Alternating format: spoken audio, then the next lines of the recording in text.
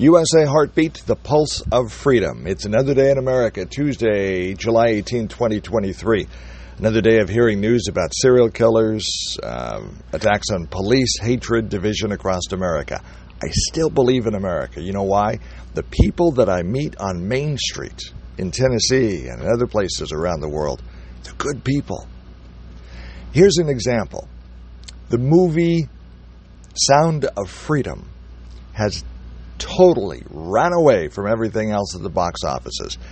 People are interested in The Sound of Freedom. Why? They're interested in the story. It resonates with them. There's still goodness in America. If there wasn't, why would this movie resonate so much with Americans?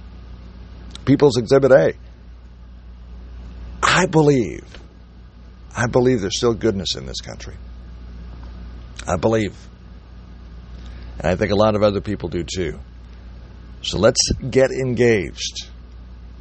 Let's make America great again. It's not a Donald Trump slogan.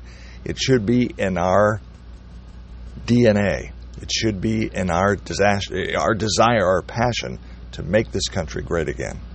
There's a lot of good people in America. We just hear all the bad stories about all of the bad stuff going on. We never hear the good stuff. The Sound of Freedom is the story of a man who sees an evil and does something to correct that. God's children are not for sale, is a quote from the movie. And, excuse me, I had to respond to somebody. And it's an example of, I believe, the goodness in America. Let's find the good. Let's talk about that. Let's correct the bad, and let's work together in doing that. USA Heartbeat, the pulse of freedom. I'm Dave Adams. That's what I think.